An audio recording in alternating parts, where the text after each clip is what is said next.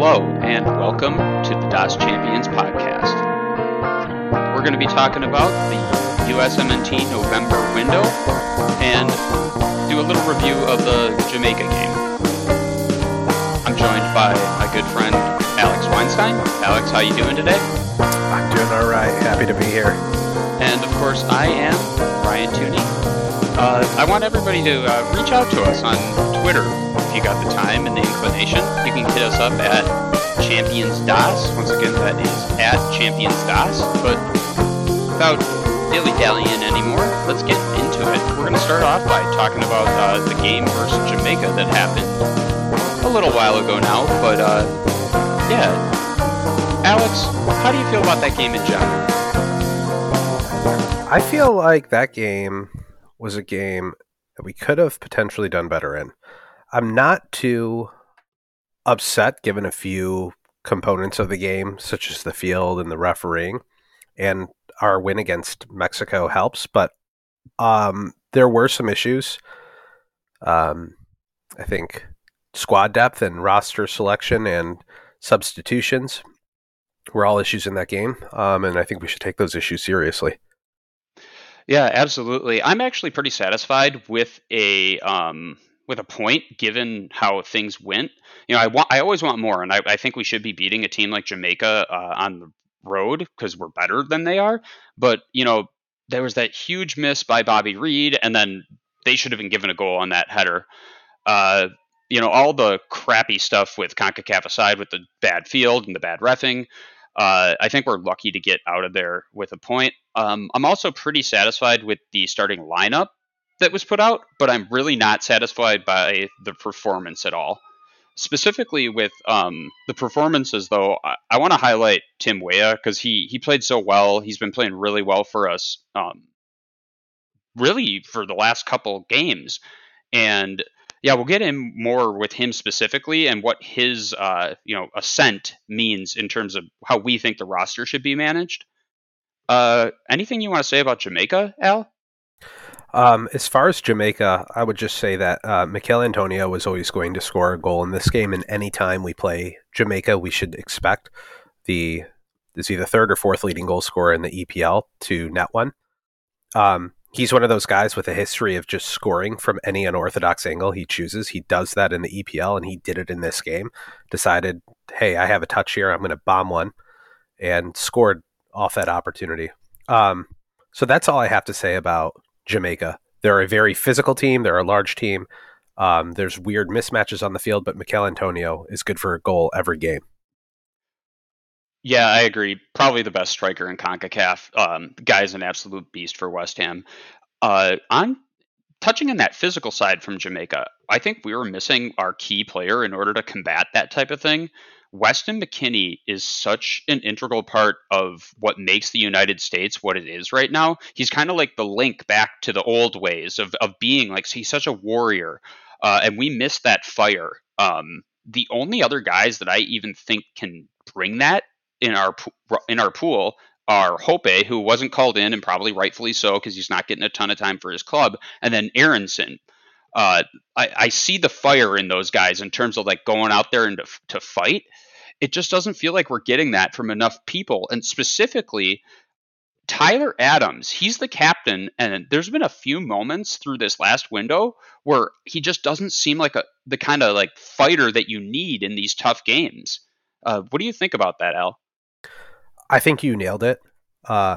It feels as though for the entire Bundesliga season and men's national team international breaks, we've been expecting Adams to be this absolute dog. And in some ways, he has those qualities. His stamina and his ability to be mobile and move around the field is outstanding.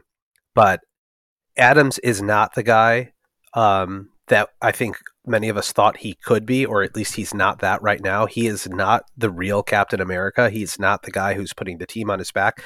There's been a lot of mistakes we've seen out of Adams, mental mistakes, not just in terms of passing, but also positioning in many cases. I do think the opportunity that Chucky Lozano had in the Mexico game was in large part because of Adams' positioning. And note, the Mikel Antonio goal, Adams was the guy who was covering him and gave the angle for the shot. Those are two very literal examples, but there's many other things on the field that indicate that Adams is struggling to be that guy. And who is that warrior behind Weston? I don't know. I think Aronson and Hop are good options, but this goes back to why roster selection is so important because we need to find that warrior. Yeah, and kind of to note on Adams, there was a moment I'm going back to the Mexico game now, but where he got completely clattered into by Raul Jimenez, and I remember you saying after the whole incident uh, ended, you're like, "Wow, why are you shaking his hand?" Basically, and that's the kind of thing that I don't know. He's a friendly guy and he seems like a hard worker and everything, but man, when your opponent clatters right into your back and it seems like a cheap shot to me, I don't know that you should be getting all friendly with him afterward. Yeah, just kind of a note on his mentality, maybe. I don't disagree. I would like to see him get mean and get angry.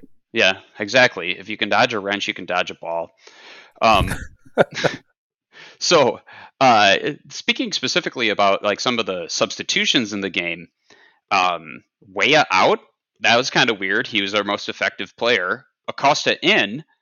It felt like kind of Greg wanted a warrior in there, but Acosta just doesn't bring enough in a progressive sense in order to be a game changer and for us to go out and like win the game.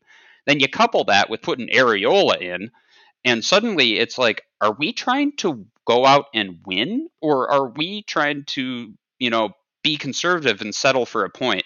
And this was when I see a shift from like good Greg, where he puts out our better players and tries to play aggressive, to bad Greg, where he is kind of fearful and becomes conservative, and we end up playing this turgid, like defeatist style.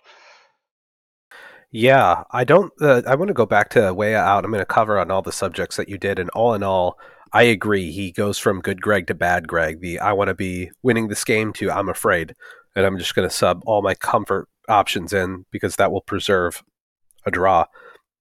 Weah should not have come out when he did. Weah has been arguably the best player for us this international break. He's a different guy when he puts on the red, white, and blue. He was taken out of the game too early, and that from that substitution on, our team went from having a pretty solid offensive presence to almost an entirely defensive position.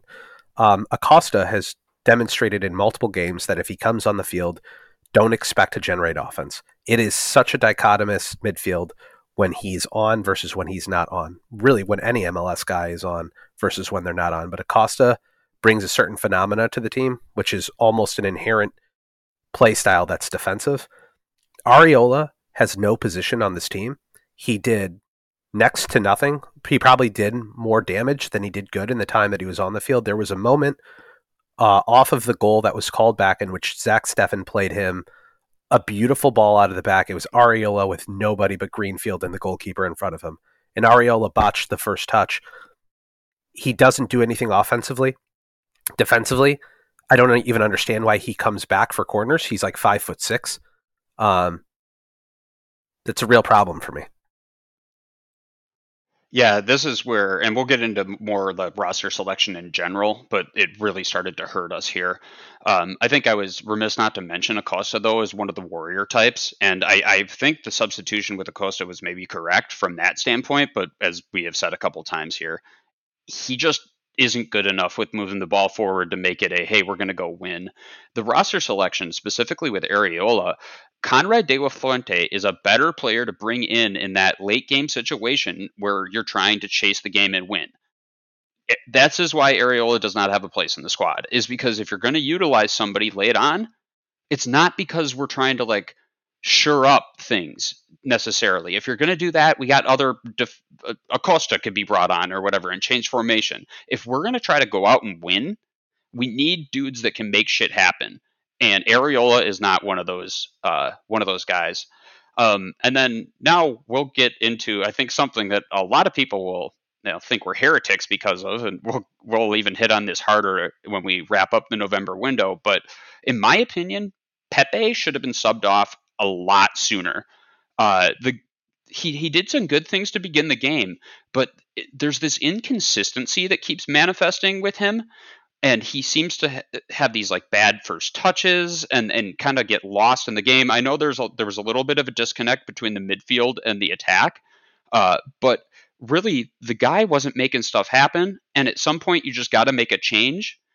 And I think we shouldn't be so entrenched with Pepe that we're going to defend him when he just isn't playing very well and not want to change it up and try to win because you don't want to admit that maybe what you were thinking was incorrect.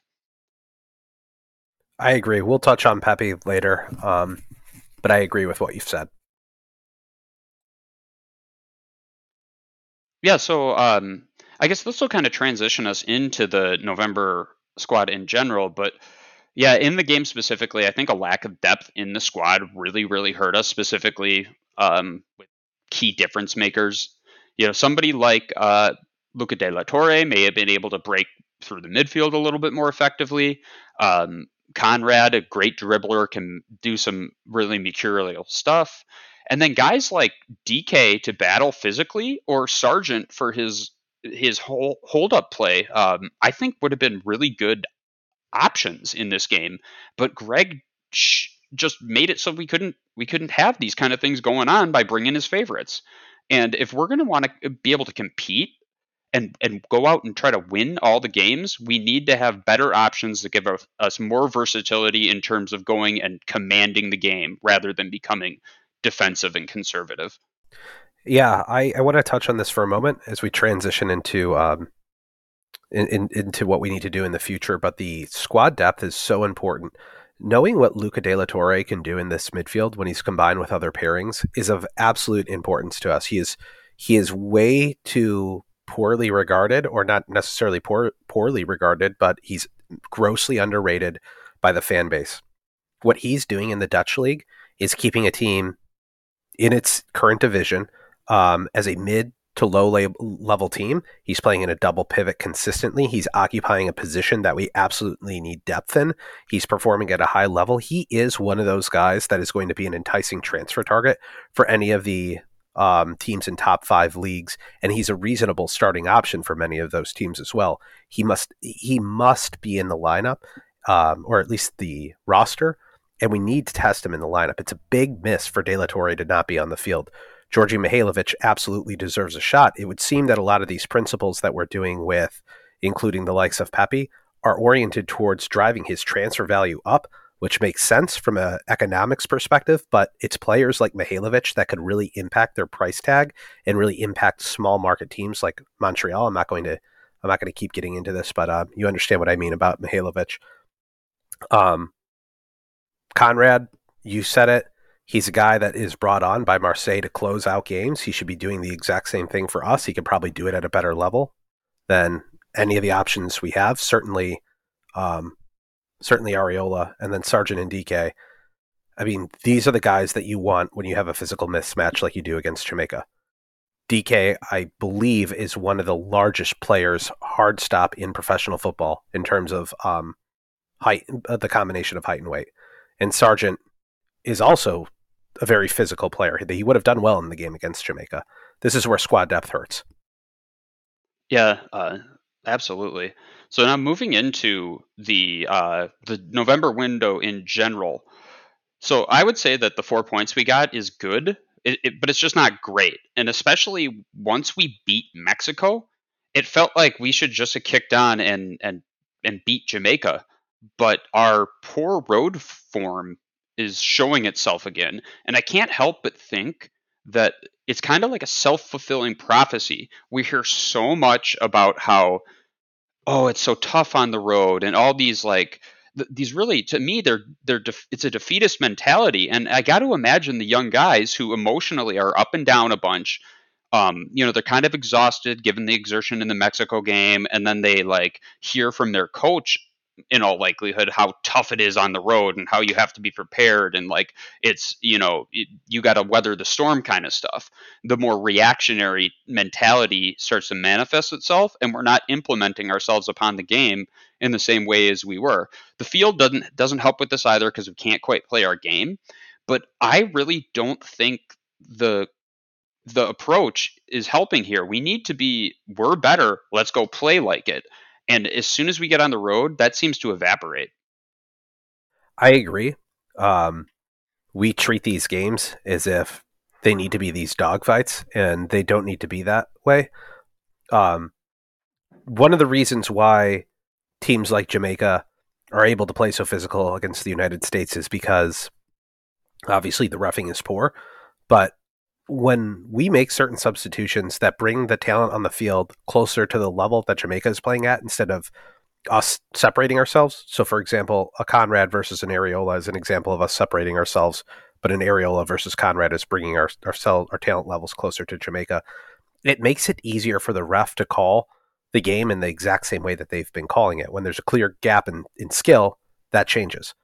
Um, so I think there is a negative self-fulfilling prophecy with this notion that we can't go win on the road. Yeah, you made a really good point there. What you're talking about with that reffing shift, it manifested itself as soon as Pulisic got on the field. He starts dribbling people and they hack him and we get fouls right away.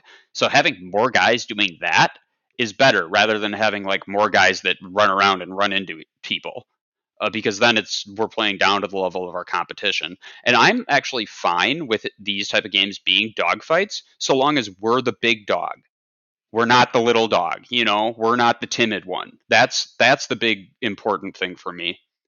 But yeah, I guess, do you want to get into some of how big of heretics we are here to the rest of the U.S. men's national team community? Some of our iniquities we'll present. Please Yeah, forgive us. yeah, we're going to be hated for this, but we've been saying this for probably the last two international breaks.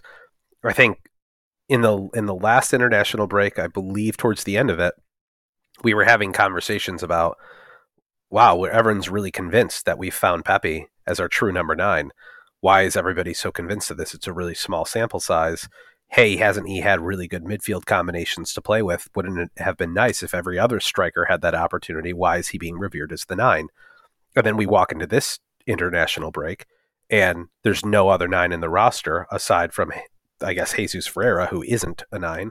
And you hear Berhalter in his press conferences say that Pepe is likely to start every game.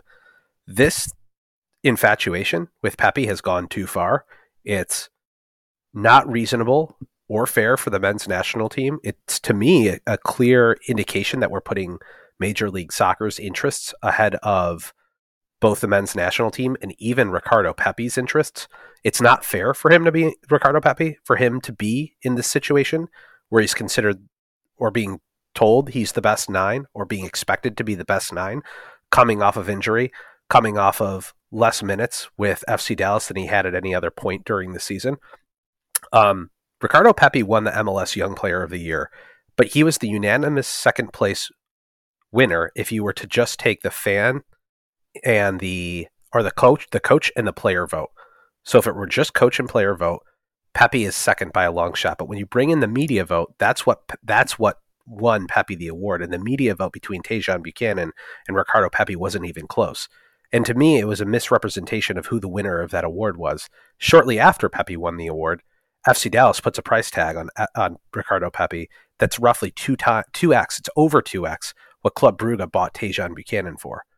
Something is going on here, and it is not good for Pepe. It's not good for the men's national team. When the MLS has taken positions on players like this before, we found that they're unable to get them moves to European clubs.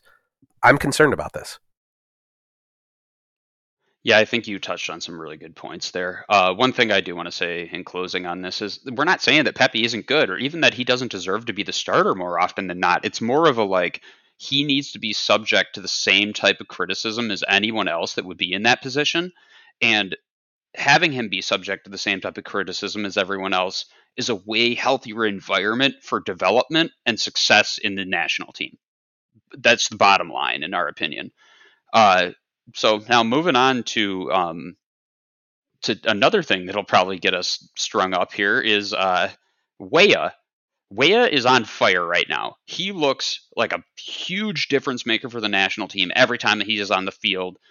Um, and the concept that as soon as Gio Reyna is back, he's automatically inserted into the lineup is, I think, not giving Weah enough credit, and it's also giving Gio a little bit too much pressure. It's fine to wait and see how their forms develop, and then in that moment make the determination who is in a better position to impact the team. And it may even end up being that, given what who we're playing against and who else is healthy, both of them are on the field, or neither of them are on the field, or the concept of people being lock-in starters is something we shouldn't throw around all willy-nilly. Yes, Gio Reyna is incredible. His ceiling is higher than maybe any player that we've ever seen, but he is super young still. He is injured right now, and Weah is performing phenomenally. I think you have to just contextualize stuff and then make the determination when the time comes. The difference between being in form on a high level but not very competitive, like even in most NCAA teams, for maybe some of the listeners who have played at that level, the difference between being in form and being out of form is the difference between being potentially the guy in your starting 11 to riding the bench. And at the highest of levels, it makes an even bigger difference. Gio is going to need a run of games before he reintegrates with the men's national team. And under no circumstance should we ever take a player who's up consistently for man of the match and remove him because somebody else, and especially an 18-year-old, deserves that position. It doesn't make sense. Yeah, on a super basic level here, it's just about not being completely entrenched in one viewpoint and thinking that anything else outside of it is automatically incorrect. It's just not really that good for your brain to operate like that in general. And this is coming Um, from a guy with a brain the size of a small squirrel. yeah, exactly. Even I can recognize that. Yeah. Um, but yeah, I think the last thing that'll get us, called heretics here is, guys, DeAndre Yedlin's fine. No, he's not going to be as progressive as Dest. No, he's not as athletic as Scaly, and probably doesn't have as high. Obviously, doesn't have as high of ceiling anymore, and he probably won't be the starter in a little bit. Because Dest will be back, or Scaly will be more fully integrated. But he's not that bad. He's actually like a really good journeyman professional, as I just keep saying ad nauseum. He serves a good purpose, as Al had talked about in a previous episode. Uh, it's actually not that bad to have kind of an asymmetric. Hey, the left-sided guy bombs forward, and the right-sided guy is more gonna adopt a defensive posture to give us more solidity if we get countered on. Like, that isn't that big of a deal. And yeah, I bitch about conservative stuff from Greg, but it's only to a point. It's not everything is like completely one way or completely another way. There's a lot of gray area, and most of the world exists in that gray area. I feel like DeAndre Yedlin is that day at the in-laws that you don't want to go to. And you're like, oh man, going to my in-laws sucks. DeAndre Yedlin starting sucks. And then you go and you experience the day, and it's like, hey, that wasn't as bad as I thought it was. The only difference with DeAndre Yedlin is the fan base afterwards isn't saying, hey, that's not as bad as I thought it was. They've been extremely nitpicky with every small thing the guy's done. Yet on the whole, especially in the game against Mexico, he was a very important player for us defensively. And so I guess we'll just keep saying DeAndre Yedlin isn't that bad until he actually starts proving otherwise. And I hope the fan base might change their tone a little bit. Yeah, we can hope. Probably won't. We'll just have to keep, busting what we see as inappropriate narratives. Uh, Moving on here. I think both of us would have liked to see Scaly more. It's funny to transition into this, but I don't know if it was correct at any point to bring him on. Maybe later on in the Mexico game, but yeah, I'm glad he was in the squad. I think the guy has a great career ahead of him. I would have liked to see a few minutes of him. Um, yeah, and Berhalter, though, that's talking about him specifically. He has started deploying better starting lineups in general. The last two lineups I was really satisfied with. It's what we get into after that that becomes the really big issue, which I guess we kind of touched on already. So I think Hartek said it really well when we had him on the pod the other day that having 5 substitutions is saving Berhalter because he's not making the right substitutions at the right time, and the 2 extra subs he has and the ability he has to use sub 2 and 3 are kind of saving his ass when it comes to game management. Yeah, it's a really strong point. Always nice to have a mulligan or two in the bag. Um, but yeah, now let's get into a little bit of what the outlook for qualifying looks like here, because it is not straightforward whatsoever, and we need to be, I think, pretty cautious about how this gets approached. We got 6 games total left, 3 at home, 3 away. The home games, generally speaking, are not that bad. We get El Salvador, which we should win, right? We get Honduras, which we should win, and then second to last game of qualifying is a home game against Panama. I see this game, it could end up being just extremely important. Hopefully, we've done a good job up until that point in the 4 games that are going to come before then. But whew, this game could be, I mean, it could be so nerve wracking, that one. And then touching on the 3 away games, I don't know if these are officially the 3 hardest away games we could possibly have, but the first one is against Canada. They are in great form right now. We cannot sleep on them. Um, I don't know if there's a tougher opponent in Canada right now, especially to play away. And I think the game is in like February, so it's not going to be a great environment whatsoever. And they have great players. They also don't argue about random stuff. Like Jonathan David can be on the bench to begin with, and their fan base doesn't seem to be freaking out a whole bunch. So we should probably think about that in terms of why they are overperforming what maybe people would initially think of them. Yeah, the Mexico away game, it's going to be the first away game where Mexico has fans back. They are suspended for 2 games now, no fans, and it's gonna be a madhouse. And the USA being the first team that they host where they have fans back, yeah, they're licking their lips at this. And then the final game of qualifying is away to Costa Rica, and no, they're not having a great run right now. But they would be thrilled to be able to knock us out of the World Cup, and we better hope that that is not the situation going into that final week. Al, you got any comments on that tirade I just went on? No, I think you nailed it. Canada is at the top of the table right now for a reason. Herdman has done more with that team than Berhalter's done with the men's national team, and their fan base and their coach and their players are all in uniform. They do not freak out when certain players, like you said, Jonathan David can sit. Fan base is cool. The only thing that they freaked out about recently was Tejan Buchanan not winning MLS Young Player of the Year. The game against Mexico is a winnable game at Azteca. We need to go out and play like it's that. We cannot posture up defensively. And yeah, I think Costa Rica would love to be the team that unseats us in that game at home against Panama. I've got it highlighted as like potentially the most important game remaining in our international windows. Yeah, I think it really could be the most important game remaining.